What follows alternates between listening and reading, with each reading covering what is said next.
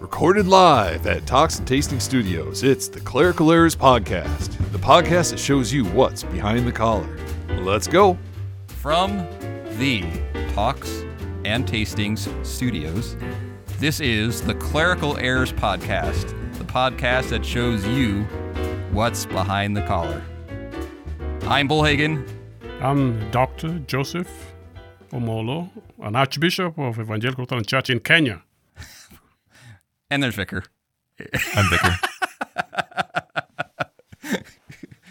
Don't mean to sound, I mean, your first time on the podcast, that you'll be on the podcast all year, and then you begin with, you have to follow that. Yeah, that was a pretty unfair advantage, I think, on his part. I have two new people to the podcast. Now, one's just traveling through. How are you doing? How's your experience been so far? Well, I'm doing fine. So far, so good. That's good. Yeah. I remember, I think you and I have a bit of a chemistry. We enjoy each other. Okay. I have fun with you. Yeah. You laugh at my jokes. and you do also on mine. That's true. That's true. Hakuna Matata.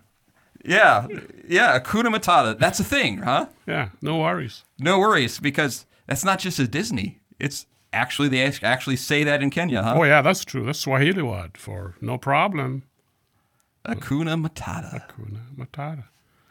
All right. By the way, in honor of you, I wore a shirt here. This is the most African shirt I could find. Okay. So if I went to Kenya and I wore this shirt, what would happen? Well, they will know that you wear a shirt. Okay. It's not a T-shirt. They would say, man, that guy's cool, huh? Really? Yeah, he's a nice one. Nice print there. Oh, yeah. This is African as I could find, you know. Okay. Which they don't wear this, probably. Yeah, it's good. It's good. Okay.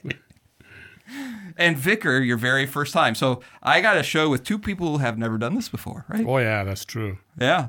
But I've been in the studio. Yesterday I was. Yesterday you were in the radio studio. Oh, yeah. Yeah, and that comes out today.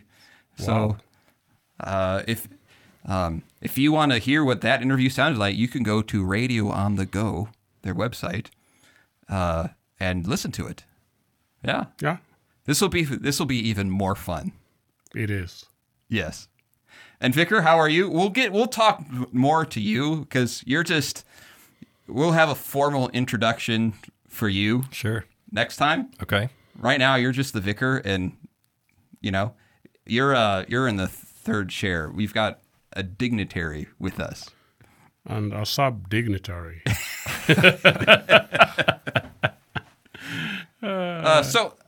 Vicar, would you,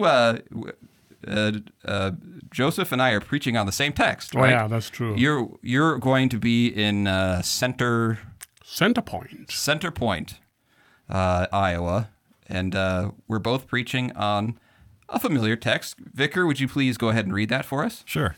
It is the Gospel according to St. Luke, the 18th chapter. Jesus also told this parable to some who trusted in themselves that they were righteous, and treated others with contempt. 2 men went up into the temple to pray, one a Pharisee and the other a tax collector. The Pharisee, standing by himself, prayed thus, God, I thank you that I am not like other men, extortioners, unjust, adulterers, or even like this tax collector. I fast twice a week. I give tithes of all that I get.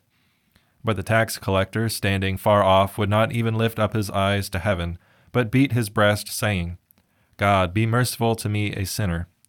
I tell you, this man went down to his house justified, rather than the other. For everyone who exalts himself will be humbled, but the one who humbles himself will be exalted. Thank you, Vicar. A little robotic. We'll work on that. So I have a question for you. Mm-hmm. Since I like to talk about preaching. Okay. Okay. One of our things we like to talk about here is what's behind the collar, meaning what do pastors actually think about? Mm-hmm. Mm-hmm. So this is my question. You will be preaching this in America, this text maybe, on Sunday, and you've obviously preached this and talked about this in Kenya before. Mm-hmm. How is what you say from this text different from one place to the other? Is there? Actually, no. No. This is a real popular and a heavy text theologically. And Jesus talks about the tax collector and the Pharisee. And from the text, you would see that the tax collector, Jesus actually approves how he prays and his attitude. And in many ways, we really want to equate ourselves with the tax collector, especially as Lutherans. We want to put ourselves in the position of the tax collector. Right. But in a real sense, we human beings, we are not far from the Pharisee. That is what we are. We really want to justify ourselves. We want to show the good things we are doing, and humanly speaking, that is what a human being is. Because a human being is naturally driven by the law. Exactly. Right? Exactly. Yeah, and so you're saying basically show them, we like to think of ourselves as a tax collector because it's so ingrained, be like the tax collector, not like the Pharisee. Right. That obviously we go there in our minds and we, in a Pharisaical way, oh yes, I like to think of myself as a tax collector. Right? And one way that I've heard this preach I think is less helpful is when someone will say something like, well, don't be arrogant. The whole point of the parable is don't be arrogant like the Pharisee, as though don't think you're better than everybody else. Right. But that doesn't, if you were to do that, doesn't bring salvation. No, it doesn't. Right. No, it doesn't. It's about repentance. Exactly. Who went home justified? The tax collector. The tax collector, not because he didn't think he was as good or whatever, but just because he was repentant of his sins, whereas a Pharisee was not. Exactly. Now, which one would you prefer to have as your neighbor? Probably the Pharisee. Exactly. Right? The one who keeps the law, the ones who makes things better and respect. And of course, with our relationship with the people, we need to be better. We need to treat others well and support and help. But the danger is easy to think that by doing these things, then I'm justified before God. No. No. No. A big one. Yeah. A big no, right? A big no. And another aspect that I think that you can see from this text is how beneficial it is to be humbled sometimes. Right. And to realize that everything you need and everything you have comes from Christ. Exactly. Your salvation, your life, everything depends upon Christ. Yes. Yeah. He is actually the creator and giver of life.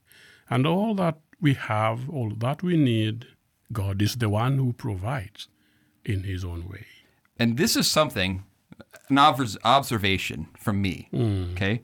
This is something I have observed in you that I've heard when you talk, that you have an understanding. I think the Evangelical Lutheran Church of Kenya have that understanding in this way. When you live in a place that's developing where people are hungry and they don't know always where the next meal is coming. Yeah. When we talk about when is our next meal coming, are we having lunch at 12 or 12:30? There is a deeper understanding of how God provides. And I've heard you say many times, just in regular conversation, God will provide. And he does. He really does. And he does. The basis of this is the grace we have in Jesus Christ, which God provides more than what we can comprehend. And his love through Jesus Christ is evidence in the life of Jesus Christ himself, when he even approached people who had various needs. And because you have an understanding of this. When Jesus is kind of walking around and people are kind of chasing after, I have this need, I have this need, I have this need, and you recognize that world. Yeah, exactly.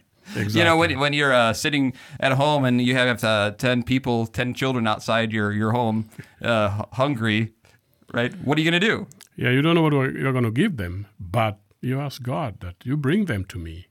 Right. Lord, what am I going to give them? And He will provide. I mean, it is true because God will bring that thinking in your head, and He will even show you doors to knock or people to talk to or what to do. And He will finally provide. Right. That is my personal experience with this work in the ministry of the Lord Jesus Christ. Kind of like in the Lord's Prayer, right? Yeah, right. Right. When Jesus teaches you that prayer, He's basically teaching us, even as we pray, all the things He is going to provide for you.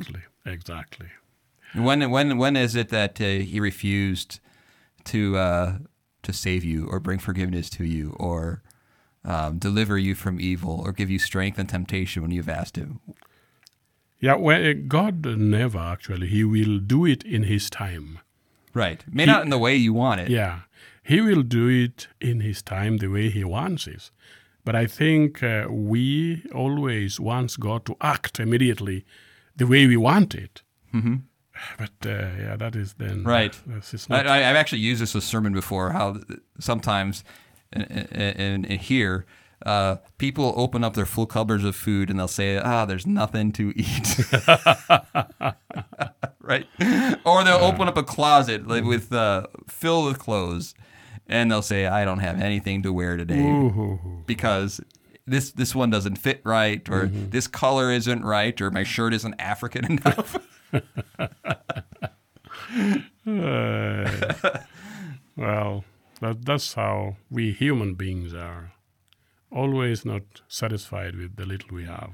Right. And not realizing that the little God has given us is very important, and He knows that is enough for us. Mm-hmm. Yeah, here we have a saying that is often said. It says, "Mo money, mo problems." Yeah, but that is true. Yeah. As long as you really don't know who gives you that money and why He gives you that money, the moment you realize that it is God who provides and He gives you this, and He wants you to use this right for what He wants you to use it for, then that money will always be causing problems to you. Yeah. I imagine you see it all the time when you have people who have very little, and then someone tries to help, and let me throw a whole bunch of money at you that you don't know how to handle. You might get a lot of friends that way. Oh, yeah, but yeah. Yeah. Mm-hmm. Vicar, any thoughts on the text? We're dying to know. I think he pretty well said everything that needs to be said about it. I mean, I did have a thought, and I lost it. Hakuna Matata. Yeah, Hakuna Matata. That's what I have to say about it. All right. So we've talked about this text. So you can kind of, I'm sure you just found out what your text was yesterday. So I don't know how much time you've had to get your sermon ready. But my text? Yeah, because you didn't know until yesterday what the. Well, I know the text. No, you didn't know what it was going to be. Remember, I had a call. Oh yeah, I remember. Were you there? But I know the text. Am I imagining things? No, you're right. Okay. Yeah, just to confirm. That's right. So one thing we do on the show is I do a top 12 list. A top 12 list. Okay. All right. And what I do is I'll do top 12 things that'll help you listen to a sermon, or a top 12 things that in ways that you can help your pastor, or top 12 lists that of sometimes they're funny too, like top 12 sounds of the Bible, or one time I did a football draft of the top 12 people in the Bible who would have been great football players. Yeah. Do you know who was number one in that one? David. He was the quarterback who was going to throw the football. Oh, yeah. right? Good aim, a strong arm. He can throw those stones around.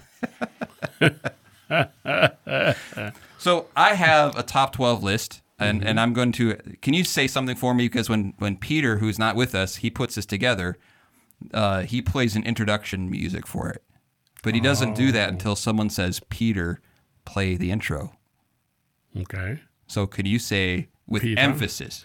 Peter, play the intro. Enough nonsense. It's time for Bullhagen's Top 12. So I have 12 questions for you. Okay. All right? I don't think they're too difficult. And we've already answered one of these, Only 12? Well, it's the top 12. Okay. All 12. Only 12 or all 12? We're only doing 12 on my list, Okay. but I'll probably have more. Okay. Okay? But these are my top 12 questions I wanted to ask you for the podcast. Go ahead. All right? Yeah. Number 12. All right. I want you to look at Vicar for a second. Take a look. Can you lift your arms up? Show him what your arms look like. All right. So this is my question. Would Vicar make it through the Alligator River in Kenya? Like, say he was following the wildebeest through that. Would he make it? Following the wildebeest? Through the crocs? Yeah. The crocodiles, excuse me. I doubt it. Okay. Perish immediately. Okay. So the next question then is there's a follow-up okay. So he wouldn't make it. So how long do you think the crocodile could live from Vicar? Half a year? A half a year. That's good. Well, at least I'm good for something. Yeah. Are you ready? And actually, they like white meat. More heart healthy, right? Right. And our hair is better for flossing afterwards. Right. Yeah. All right. Number 11. What could the Lutheran churches in the United States learn from the Evangelical Lutheran Church in Kenya? Yeah, that's a real good one. Yeah? There are so many things they would learn. One of them is that we need to stay close to the Word of God and the confessions. Okay. That is one. Second, it would be very important to realize God's provision, especially of life that we have. Mm-hmm. It is easy to start thinking that when we have many of what we need in this life, then we have everything. But I think recently, 2 years ago, COVID proved it opposite. That we need God. We need God first in everything. The God who not only take care of us here on earth, but also will be with us even after this life ends. So was COVID? How was that in Kenya? How did that affect your church, the church body? You have about 300,000 people. Yes, that you're of the Evangelical Lutheran Church of Kenya. Right. And how were the churches affected? Well, COVID was a great disaster to many people internationally or worldwide. Mm-hmm. And in Kenya particular, the churches were closed. The government wouldn't allow people to gather together in churches, something we couldn't understand. But not only that, COVID killed people around us, people we know. Mm-hmm. But then we pastors, we had to go and bury them, even in those difficult times. But I think one of the big effects is that humanity is a social creature. We are created to socialize together. Mm-hmm. And in our context in Africa, the social fabric is very important and very tight and strong. Because you really need each other. We need each other, the family members, the extended family, the church family, and everything. And do you know what really shows that when I hear you talk? Mm-hmm. Is how much they need each other is, we have a lot of widows in this congregation. Right. And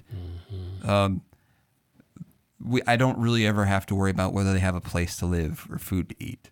There's a system by which they get those things. When you're in Kenya, if you're a widow, you don't have any of that. You don't. And so you don't have necessarily always a way of earning money, a way of caring for yourself. No, you you probably may not even have a place to live or a way to get food. When you're a widow in that situation, you depend on your church community in a way that we may not understand. Exactly. So one of the things you do as part of this is for widows, you help find them a place to live. Exactly. How would you describe those houses? Some of these widows actually they have very bad houses.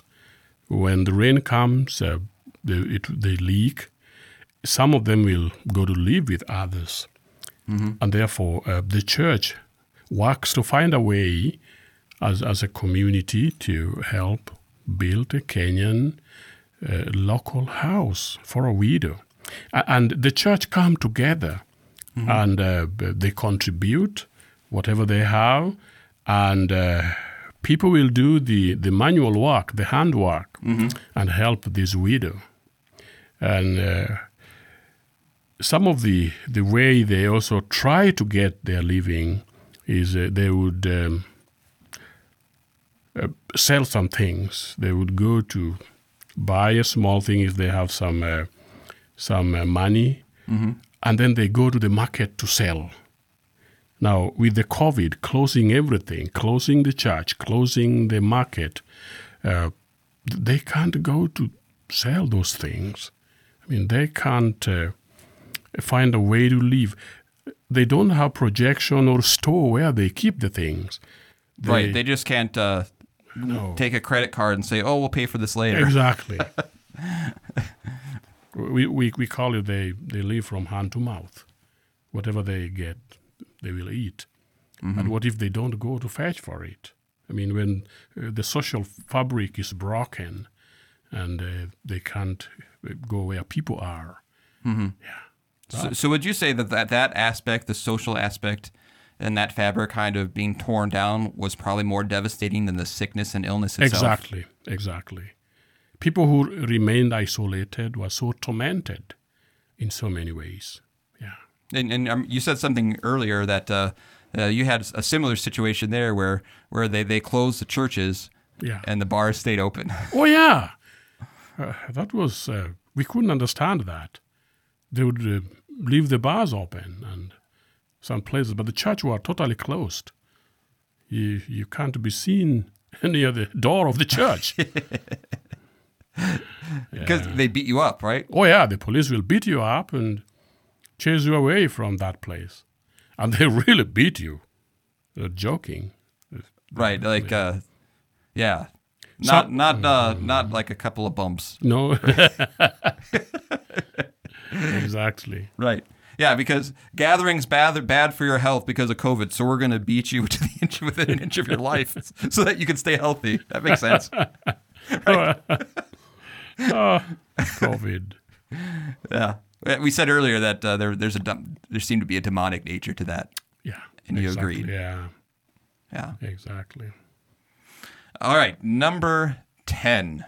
So how you doing? So only 2 questions down. You're doing great. Okay. So this is our 10th. Yeah. Someone needs to go to the vicar. He will get this next time. Yeah, he's so anxious wants to. I don't think I can answer your question. Okay. Number 10. What do you have against ice? Ice? Yeah. You order water, no ice, no ice, no ice. Oh, no. It makes the water too cold. And, yeah. Well, you probably... It's not a thing. Cold drinks probably aren't that... Well, I don't want my stomach to be cold. Where will make my stomach cold? Okay. What if my stomach freezes with the ice? I've got a new worry in my life. Well, it's just me. Well, I'm cold everywhere. Even if the wind is blowing, I feel cold. But you like the hot weather, though. Oh, yeah. Right? That's true. They're the best. Yeah. I actually have a little bit of that. sometimes I'll go outside on a summer day, and then I'll get in my car, and the car is really hot, and I think this feels good. And you lock the windows? That's very dangerous for you. Well, just when I first get in. Oh, For about 10 seconds, then I crank up the air and I get a drink with some ice in it. I don't know why I really don't like ice, but yeah, I kind of don't like cold things. Okay. They make my stomach cold and freezy. Right. Well, Kenya is on the equator, so... Yeah. But even in Kenya, there are people who like cold things. I mean, people who like cold pop, cold water. Coca-Cola, right? Coca-Cola and those kind of things. But I don't kind of like those cold things. Okay. Number 9. This is another question about Vicar. Okay. So you see him now, right? I feel like I'm being set up again. So let's say we gave him, he has a nice knife, right? And we give him a box of matches and like a water canteen. Empty, but he has to find a way to fill it. How long would he survive in the Kenyan plain with that? Walking around. Right. Without, fending for himself. Walking without water. Well, he will survive. Would he? He could probably maybe find, with the matches, he could find some water to boil if it's got some, Yeah. Do you think he'd be able to like hunt some food for himself? Yeah, he will be able to. And people adapt to the environment. I mean, he goes there, no food, no nothing. He will look for fruits all over there on the trees. Or, try to kill some kind of a rabbit or an antelope. I think he can chase an antelope. He can. I think he can run. Well, That remains to be seen. well, you know what? In your description, you just made me realize something. We're way overpaying him. Yeah. We give him a house to live in. Like, all we needed to give him was a box of matches, a canteen. Well, it's cold here. Oh, that's true. Yeah. It might be easier for him to survive in the plains of Kenya, right? Yeah, exactly. I'll remember that for when we go on vacation next. So he believes that you will be able to survive in that environment. I'm still thinking about the whole vicarage thing. Yeah, he will. Okay. Which one's tougher, vicarage or living off the land with Right. Well, resources? there's a brand new pastor we were talking to yesterday. Oh, yes, yeah. And we were talking about crossing the river with a... With the vehicle? Yeah. Yeah. And he said, it's kind of like being a new pastor, isn't it? Right. All right. Number 8. Explain to me how important the Lutheran confessions are to your work in Kenya. First of all, I would say everybody who reads the Bible will have some kind of presupposition, the way how he will interpret or understand the Bible. And the Lutheran confession is the best way to explain for us the way we read and understand the Bible. Without the Lutheran confessions, I think we would not be able to rightly understand the Bible, and especially the doctrine of salvation, justification, and the sacraments, which are very important in the life of a Christian. So for us in Africa, and particularly in Kenya, Because there's a lot of missionaries of all sorts of different church bodies exactly, that can bring confusion to that situation, I imagine. Exactly. So for us, the Lutheran confession marks the foundation upon which we read and understand the Bible. And we are not just selective. The entire Book of Concord is very important. This is seen in our seminary. You get there, you start with the confessions. And the Luther Small Catechism, very important. Very simple, but also very deep. Right. in understanding the Bible. The way I've kind of described it is because people say, well, if you have the Bible, why do you need the Lutheran confessions? And the way I sometimes answer is this way. Well, Scripture interprets Scripture. Right. And if Scripture interprets Scripture, that's hard for one person to do. Right. To really fully understand all of Scripture and say, well, I believe the Bible says this, and then to say, what about this aspect in the Bible?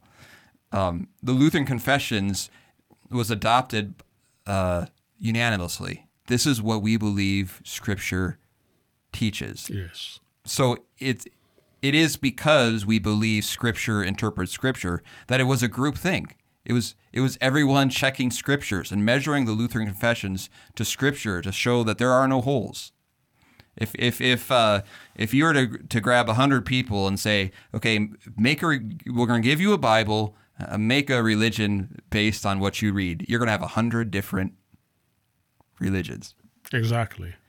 And with the Lutheran Confessions, it takes the many of the things that people would find common, and explain them in a way that it all comes together, that it checks out with other parts of the Scriptures. Exactly. And that takes confessions, and that the confessions, that takes people subscribing to them, and when we talk about let's say at some point it's not going to happen, but the church, we realize that we misunderstood something in the Bible, then we would go by the Bible. But because we don't believe that's the case, the Lutheran Confessions, which are a servant of understanding the Bible. Does that make sense to you? Yeah, it does. It really does. And in the context of a human being and being a religious being, in one way or another, people will think religiously. Mm-hmm. And whenever they get the Bible, and without the yardstick, without the confessions or the presupposition through which, or the lenses through which you read the Bible, you easily get confused and start your own religiosity. Mm-hmm. Very easily. I think this is what happened even in the traditional religions. All this traditional religiosity, they just make up what would be possible for them. They don't have a proper glasses through which they read the Bible. Mm-hmm. And here the Lutheran Confession is very important in shaping our understanding of the Bible and helping us to understand even those difficult texts. And it addresses controversies where, yes, exactly, where this is how the church mm-hmm. has misunderstood it, and we need to address them exactly from Scripture. Mm-hmm. Right. Number 7. This is more of a serious one. Okay. I want you to describe what it's like, because this is something that I don't see. Most people here in the States don't see that you have seen. Describe what it's like to see a truly hungry child, and then to see that child fed, nourished, and growing. Thank you. This is a real serious question. Mm-hmm. Having been born in Africa, in these developing countries, working among various communities, I have witnessed some of these difficult situations with children, and especially a child who is hungry. You can meet a child who is hungry and malnutrited, and, he's in the point of he has lost the water in the body, and the skin is turning red, stomach being big. Distended. Yeah. So a hungry child will actually do anything to get food to eat. So looking at that child, you will realize that this child is in a big problem. Now, in the case of some of our children, and especially those either in the streets in the town or at home in various places. They will go to various places trying to get something to eat. There has been a very nice picture that was shown by, I think, some missionaries who went to a town, and at the outskirts of the town, there was a girl who was lying somewhere, very hungry and very sick. And they went there and talked. She couldn't talk very well. Then they gave her some water, and she sat up and started to talk. They started to give her some food. And out of that, she gained some strength. But they found out she was also sick, so took her to the hospital. And a hungry child, briefly I would put it, he or she will be walking around everywhere, searching for food. And you mentioned they'll do anything to eat, which then makes them extremely vulnerable. Exactly. To be taken advantage of. Exactly. Like for example, the Muslim community. Exactly. Or young girls. Right.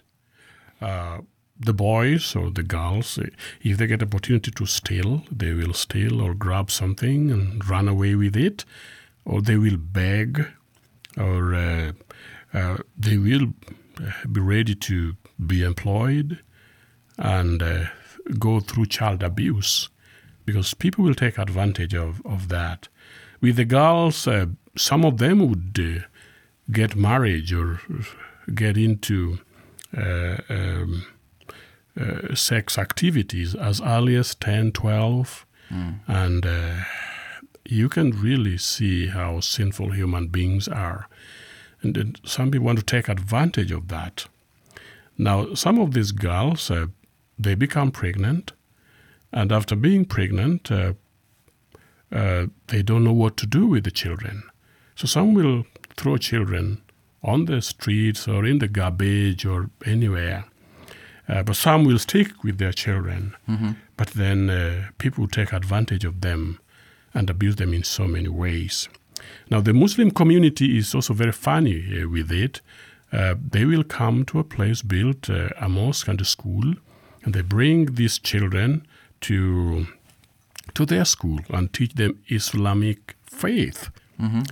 Now, within the process, it is easy that some will be radicalized and become very dangerous for the community. Because they're the one that was their meal ticket. Exactly. Yeah. Right. So I asked the first part. You didn't answer the second part. Do you remember what the second part was? What is it like to then see them like fed? To take a child who is hungry, and then the joy of seeing them, get the nutrition they need. Do they if they've been like hungry for a while and then they start eating, getting food? I imagine they start growing really fast, like their body's trying to catch up. Does that happen? This is a personal experience with these children. Within Hope for the Destitute and even Project 24, we've got some children who have really been hungry and starving. We bring them into the facility, start feeding them, start teaching them in school, and also give them the Word of God.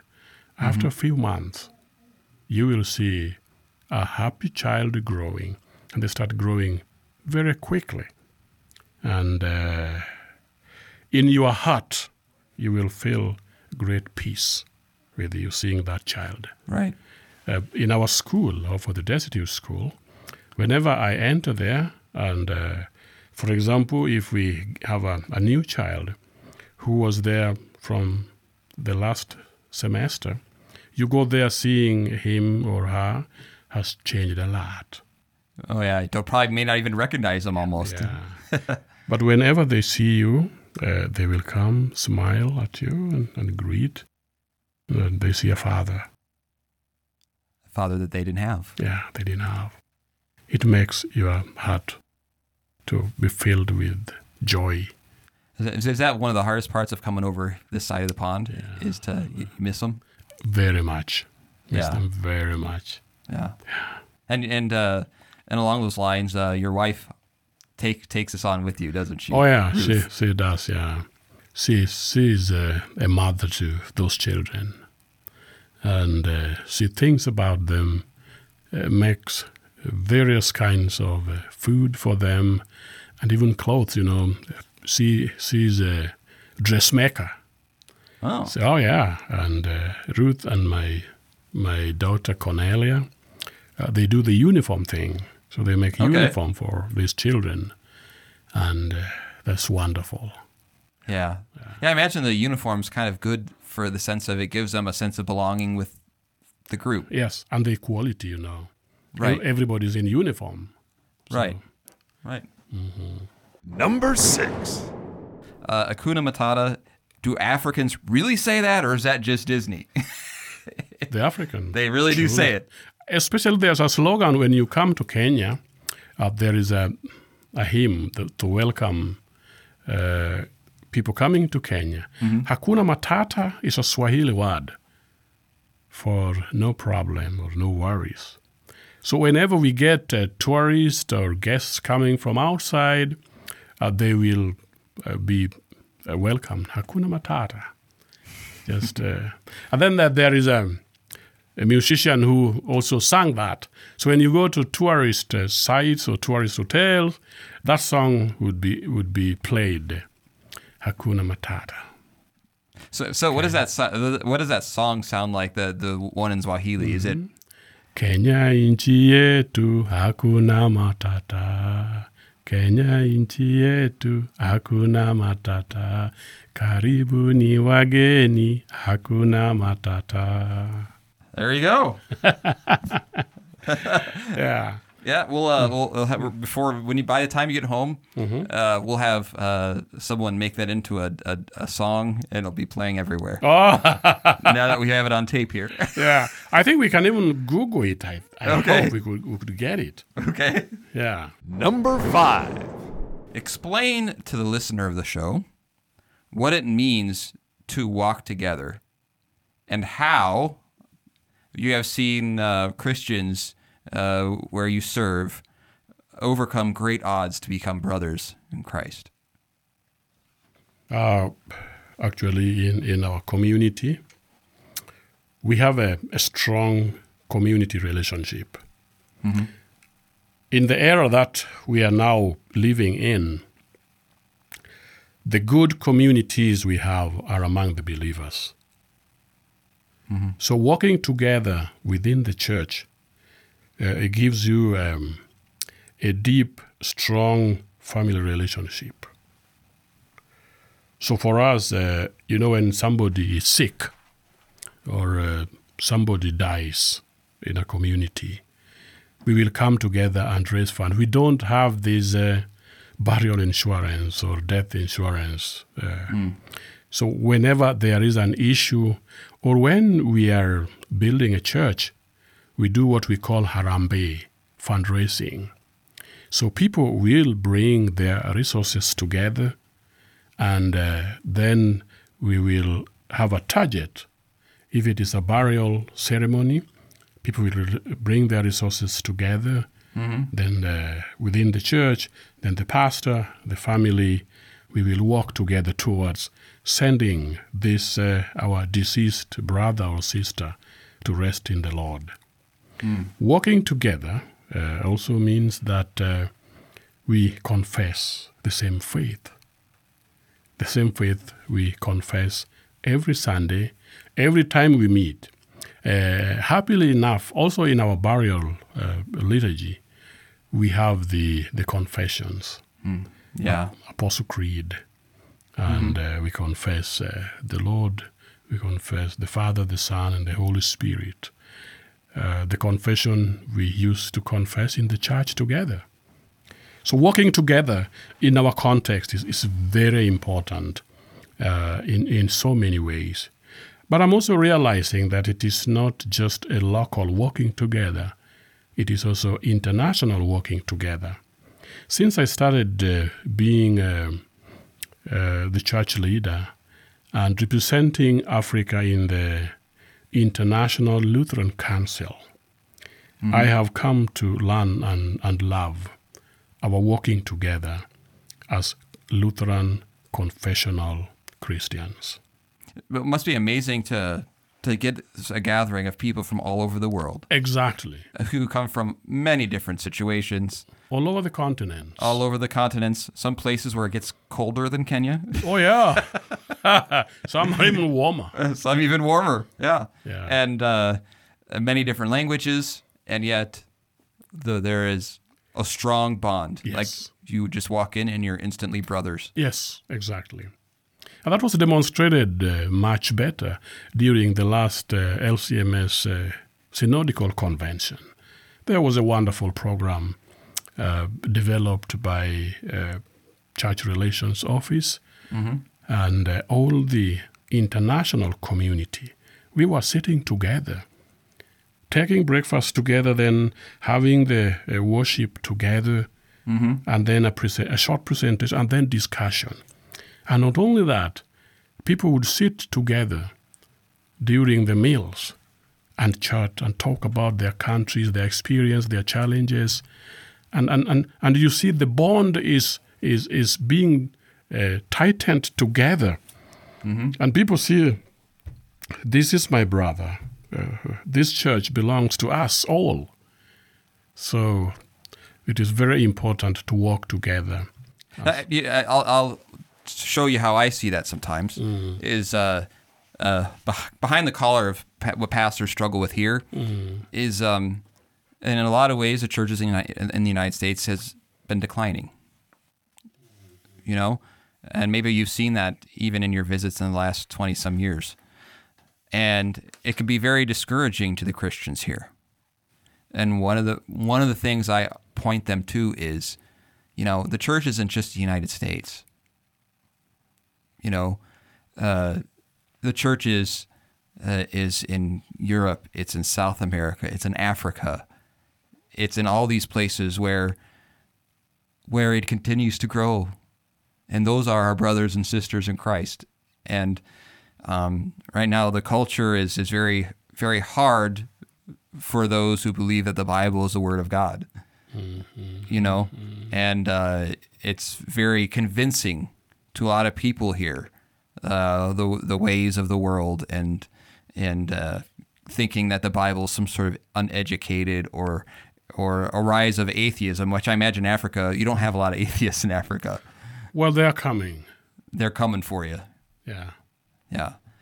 But to realize that it's, you know, the church isn't just Iowa, the church isn't just the United States. Right. The church is all over the world. What did Jesus say? Go and make disciples of all nations, baptizing them in the name of the Father, Son, and Holy Spirit. Well, you heard Jesus. That's what he says the church is. Exactly. Number 4. Vicar, he asked me not too long ago. He was very impressed, and he said he goes, Pastor, I want to be an archbishop someday. What do I have to do? I've never been one, so I didn't know how to answer the poor guy. Well, I would say it's not how you want to be or what you want to be, but God will make you whom he wants you to be. So don't bother yourself with that question very much. There you go, Vicar. See? Thank you. I really appreciate that. You're getting the show quickly, Vicar. Number 3. It's kind of the same, not the same exactly, but so when you think of because I'm sure you do recruiting for pastors, right, to help find pastors. So when you're looking for someone to be a pastor and trying to urge someone to become a pastor, what kinds of qualities do you look for in someone? Yeah, that is really a good question. Because I imagine they're not that different than what we would hear. In many cases, in a church, you will find some youth or some people. They kind of like wants to sit next to pastor. They want ask questions. They want assist when there is something going on in the church. And whenever there are functions, they are there. Mm-hmm. You can send them if you need somebody to help. So in that kind of process, you will be able to see somebody whom you may think he can serve in the public ministry. And because there is, you see in them the desire to be involved, exactly, to help, to yes. learn, to kind of be a pastor's shadow. Right. Yeah. Whenever there's something in the congregation, in the community, he's there. He's ready for the service for which he is called to do. So out of that, you will realize, this man, God is calling him for this ministry. Yeah. And it's not rocket science, is it, really? No. Because sometimes people think, oh, well, I have to be able to do this or that. No, have simply a willing heart to serve. Right. A desire to understand God's word, the ability to communicate that. Exactly, yeah. And it's not as hard as people think. No. Number 2. What is your favorite movie and why? Well, I have 3, actually. 3. All right. Yeah. See, I'm going to see if they're the same movies as Vicar's favorite movies. Okay. Yeah. One is What About Bob? What About Bob? Oh, that's a great one. Baby steps, baby Right, steps, baby baby steps. steps. Actually, the slogan of Baby Steps, I have even used it on some people. When they feel that they are always failing. Whenever they start to do something, they always fail, get despair, and think that they can't do anything. I tell them, just take baby steps. Just start slowly, follow that, complete it, then take another one. But actually, I like it because of a sense of humor. Yeah, Bill Murray. Yeah, right. And How you have the one guy who's uptight, Right. trying to following everything by the book. Right. And the guy who's like, whatever, Right. and then everyone loves him. right. Even the family of the doctor, Right. Dr. Lee Marvin. And finally, this person becomes the doctor, and the doctor becomes a patient. Have you seen that movie? No, I've never seen it. Oh, you got to see that. Where do you live? You got to see that. Okay, well, I'll put it on the list. Yeah. Do you live in a cave somewhere? I mean, Might as well have a right. couple movies. to live Might as on. well just have a canteen and a knife and a box of matches. Just send me to Kenya now. The second one is The Lion the King. The Lion the King portrays more of a social life. For me, looking at it, I see how the animals cooperate and how they help each other and how they want to support what is there. But at the same time, there must be some adversaries in a society. You look at the behavior of Scar, the brother of Simba, Right. the brother of Mufasa. Okay. You see how he's always planning bad things for their kingdom. And then he associates himself with hyenas, whom finally destroyed him. It is a lesson that you must be very careful with the group which you associate yourself with. Yeah. Very, especially for young people, even for the grown-up, it is very important to be in a good group. And I like how you kind of began your discussion with it, is a understanding of how in nature everything works together, and how we would, some would say, oh, that's just because of evolution or adaptation, where we would understand it. Well, look at how beautifully God created everything to work together. Right, exactly. That can't be an accident. Exactly. It has some lessons to me. When I watch a movie, at the end, I just ask you the question, what do we learn from the movie? That happened to me with Dumb and Dumber. Yeah. So I used to watch this when I was in America here with my children, and at the end we would discuss some some of those things. And so you see, these things have lessons for us to learn. Yeah. Yeah, well, even Jesus told parables. One of them, we are preaching on Sunday. That's right. So we're waiting with bated breath. What is your number one movie? Shrek. Shrek. The Green Man. The Green Man. So you like the donkey, don't you?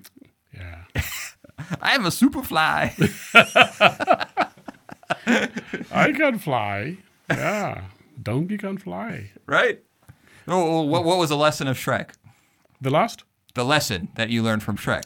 Shrek makes you happy and brings your heart to forget a lot of hard work you've been doing and just sit there and enjoy the Green Man. The Green Man. Although the other Shrek movies weren't nearly as good. No, the first one is the best. Right. Yeah, actually. It's like an onion.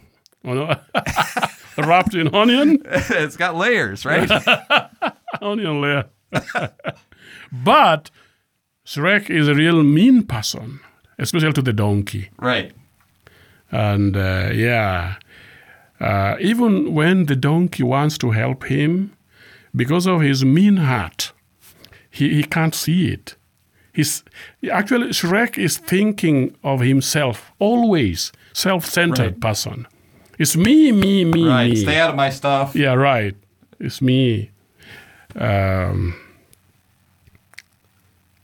We sometimes say a person who is too Western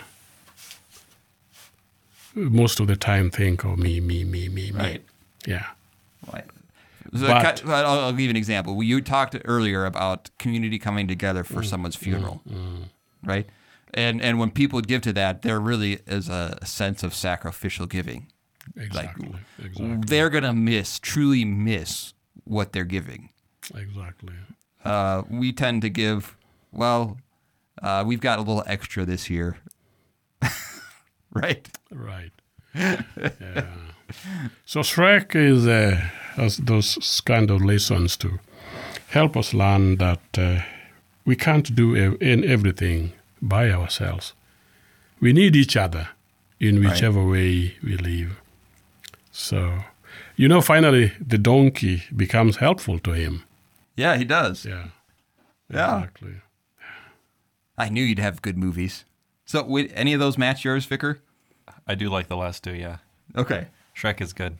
Well, Shrek probably came out before you were born. Yeah. No. No? Okay. It was, 2004?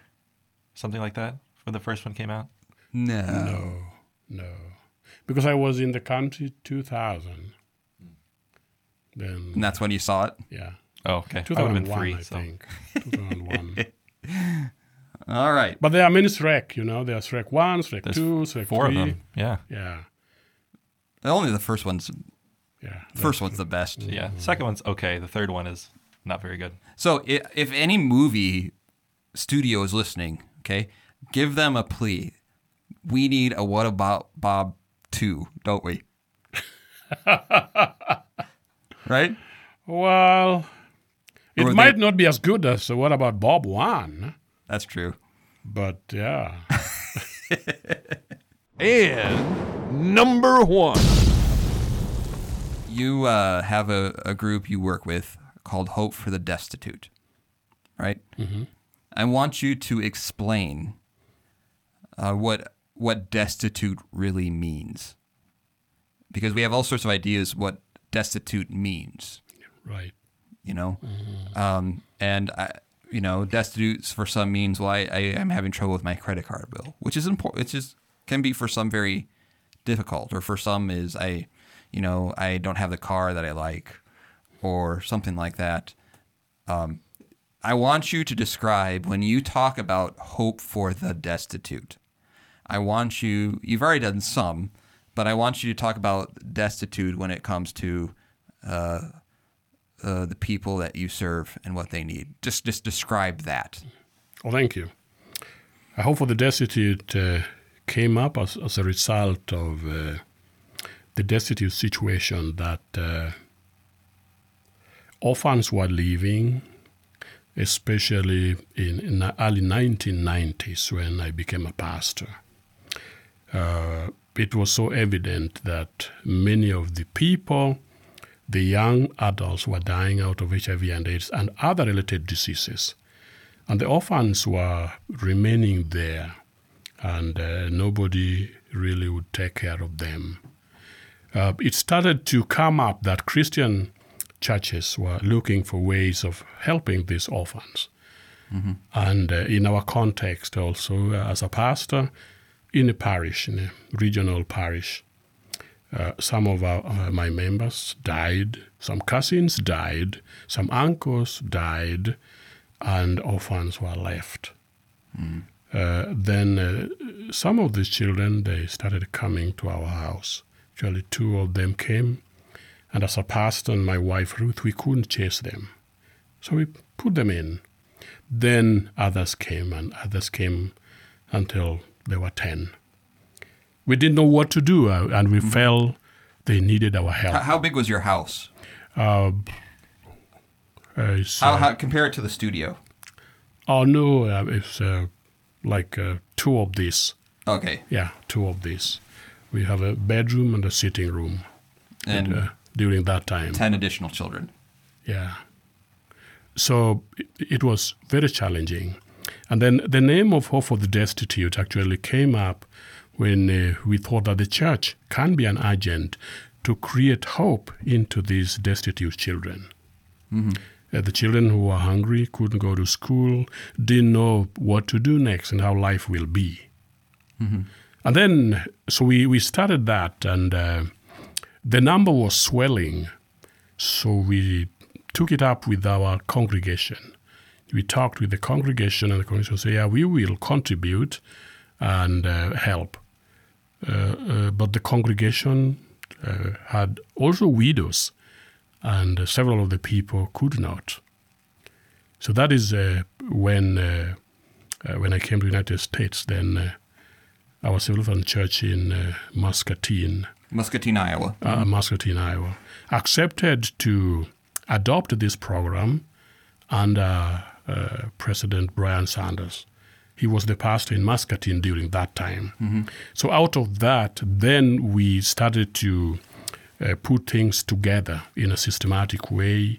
We elected a board in Kenya, and we started to help these children. Initially, we were paying school fees for these children and giving them food, medication, so those who needed it. And the food a lot of times was like porridge, like cornmeal porridge, cornmeal. Mm-hmm. Actually, we would buy a sack of corn, which for us is called maize. Mm-hmm. Then we take to the guardian or the relative living with the orphan. So that is how it started. And then we got money, and then we could pay school fees for them, take them to school, so they would learn and be able to become independent when they grow up. But this developed more and more until it was needful to have a school. So in the year 2015, we built a school with corrugated tins, iron sheets. Mm-hmm. So this school has been there until today. But then, as hot as it is, some of the mold started to come out of the buildings. It's very hot back there, mm-hmm. and it is not easy to live or learn in those. Right, and you have kids not only going to school but living in. Oh yeah, in those tin yeah, exactly. rooms with mold growing. Right. So we decided to start raising funds to build a school. So far, things have been going on very well. Until today, we have raised $32,000 US. The entire budget for building the entire school is $300,000 US, which we have divided into 3 phases. So phase 1, we want to raise $100,000 US, lay the foundation, and build some few classes to start with. Having finished that, we will go to the second phase, raise another $100,000 to continue building. And after that, the third phase, which we intend to raise another $100,000 to continue building this facility. And there's a sense of urgency in the fact that, just like here, the prices are going up. Yes. And, you're like, if you were to get the money, within months, you would be building that first phase. Exactly. The plans are done. The plans are done. The drawings are done. I talked with the board there. They have submitted their application to the county office in Kenya for the government to approve it, which And what they need to see is the importance of that first phase is the government needs to see that the progress is being made. Exactly. So our plan is to break the ground this year so that we use the money we have, or else the prices will go up, and then we will not be able to get materials with the amount of money we have enough to help us start. Okay. So in our first phase, we still in need of $68,000 US, and we believe the Lord will provide. That one I have no problem with, because I have seen how God has taken care of these children and taken care of hope for the destitute. About 150 children? Yes, right now we have 150 children. Yeah.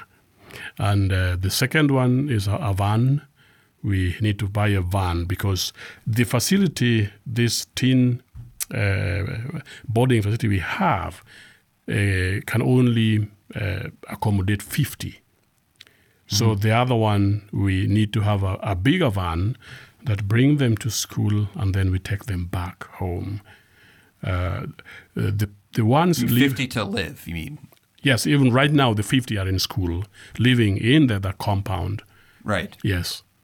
Right. So when people hear school, you have some of them travel in, but a lot of it is whole care, where you take care of not only their schooling, their meals, their clothes, all of that is and they could even adopt a student, right? Exactly. What is it, about $100 a month? $100 a month. You can actually adopt a student where all the needs of that child, including medical, are being paid.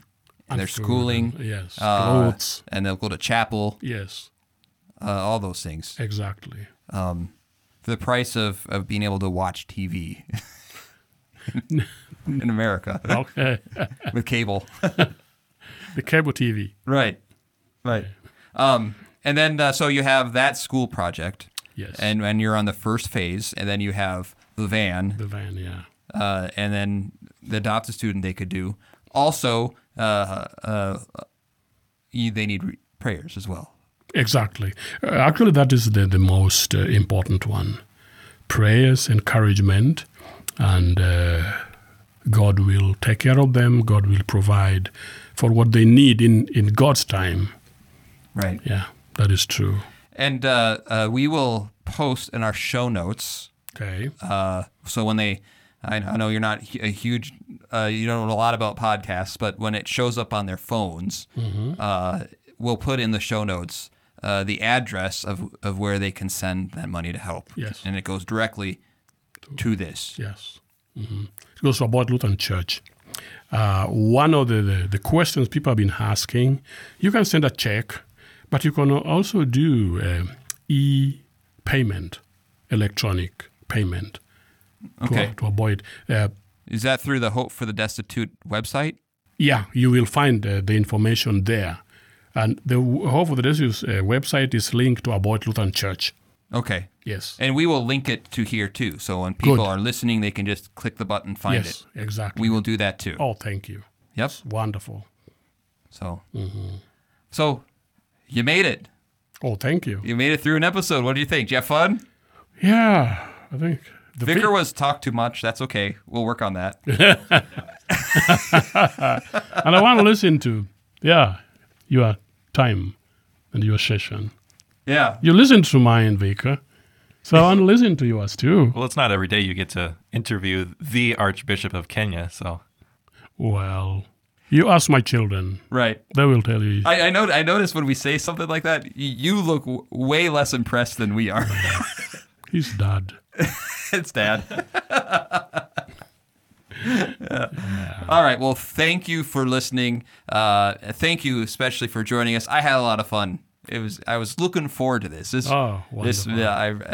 Because I thought back of how much I enjoy visiting with you and laughing with you and talking both about serious things, but then talking about Shrek and What About Bob. I mean, where else are people going to get this, right? Yeah. Right. So, well, thank you for... I'm so grateful too. Very grateful. Good. Yeah. Good. Well, thank you for listening. I'm Bullhagen. I'm Omolo. And I'm Vicar. And Hakuna Matata. Thank you for joining us. This podcast is available on iTunes, Google Play, Spotify, or wherever else you get your podcasts. Questions, thoughts, concerns? You can contact us on Facebook at facebook.com/Clerical Errors Podcast, on Twitter at Clerical Errors P for podcast, or email us at feedback@clericalerrors.org. Thanks for listening to Clerical Errors. See you next time.